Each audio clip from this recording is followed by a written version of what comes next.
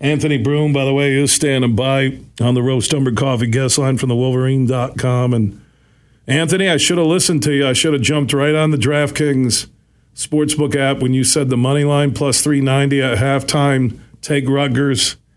That paid off big time. Yeah, I swear, I'm not ever, I don't know that I'll be able to beat the insider trading allegations that come out of that, but God, it's like, it's the same thing we've seen all year. You get out to a lead at halftime. Sometimes you build that lead up to double digits, and then when it all comes crashing down, it doesn't matter if you're Purdue or you're Rutgers. Like, you go on a run and you run this team out of the building, and it's tough to say that a game like Saturday is like rock bottom. Like, relatively speaking, it is, given that it was a game between the two worst teams in the Big Ten. But, when you give up a 37-12 run against a team that, coming into the game, Ken Pom had as the number 300 offense in college basketball.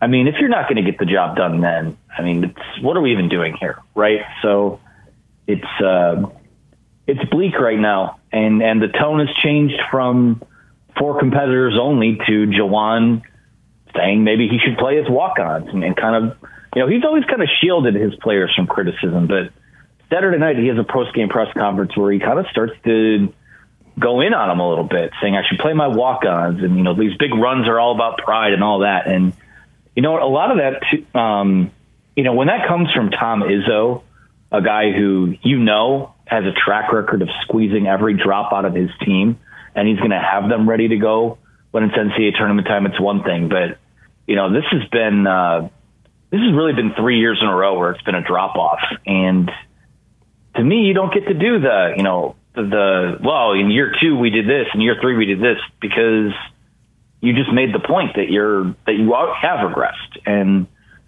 I know there's a lot of new parts on this team, but it's, when you're in the first week of February and you're talking about guys buying in, that ship has sailed. Toothpaste is out of the tube.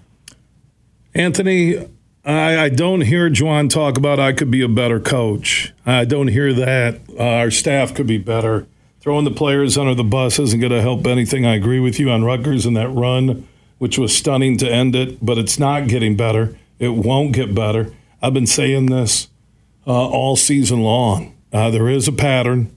He doesn't have a lot of experience as a head coach. This is his first stop, I think, as a head coach.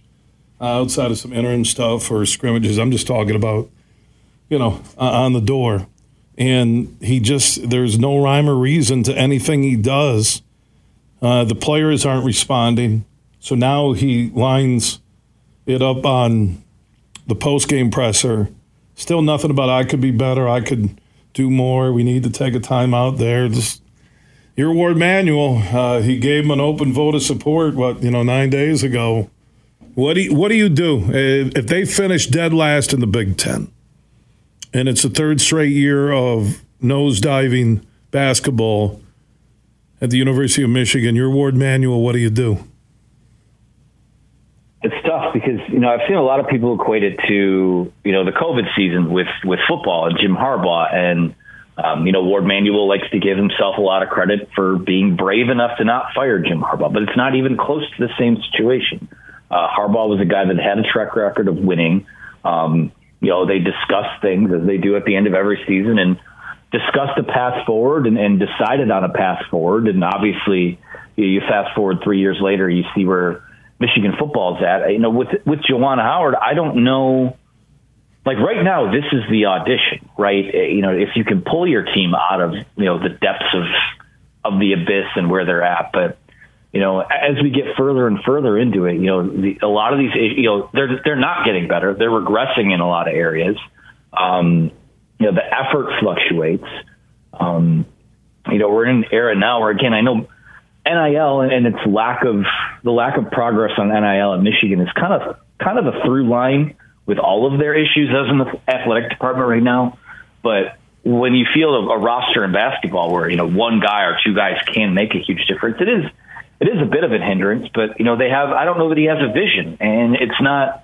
I don't know that Juwan Howard has the self-awareness and the ability to look in a mirror and evaluate what needs to change. I mean, clearly, it could have been the emotions of a game, but Saturday night he didn't have, he didn't have, an idea of what to change other than being kind of sarcastic about playing walk-ons and saying that the things that they do work and it's proven to work. Well, no, it hasn't worked. It hasn't worked in 2.5 years. Really, that season that they made the Sweet 16, you don't take that away from them. I mean, good job on the team to do that. But on the same token, they had a lot of those same issues during that year, too.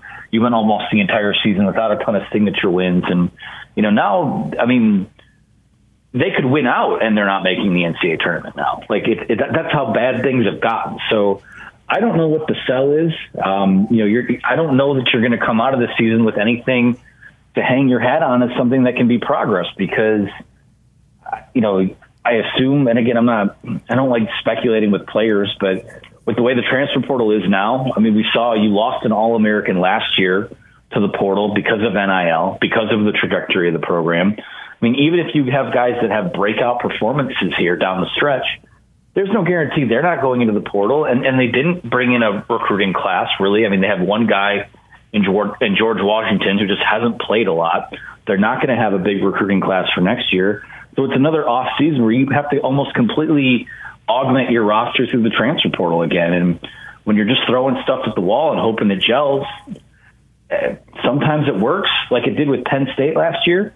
And sometimes it happens, what's going on in Michigan, I think is a lot more probably likely in terms of what could happen again next year. So I don't know what the path forward is. I think you're probably looking at a total and complete rebuild regardless. And if you have to do that, it begs the question, why, what do you do with your head coach? And I don't know, it feels like we're barreling towards a change. And it's felt like that for a while. I don't know if the athletics director sees it that way, but that's what people with eyeballs see. So we'll see. Yeah, and if you're going to compare it to Harbaugh, maybe you tell Juwan to take half the pay and go earn a new deal. We'll see. Anthony Broome, the team at thewolverine.com, all over Juwan Howard, Michigan Hoops, and Sharon Moore's first off season as Michigan's head football coach, all that at thewolverine.com. AB, appreciate the update. Of course. Thank you, guys.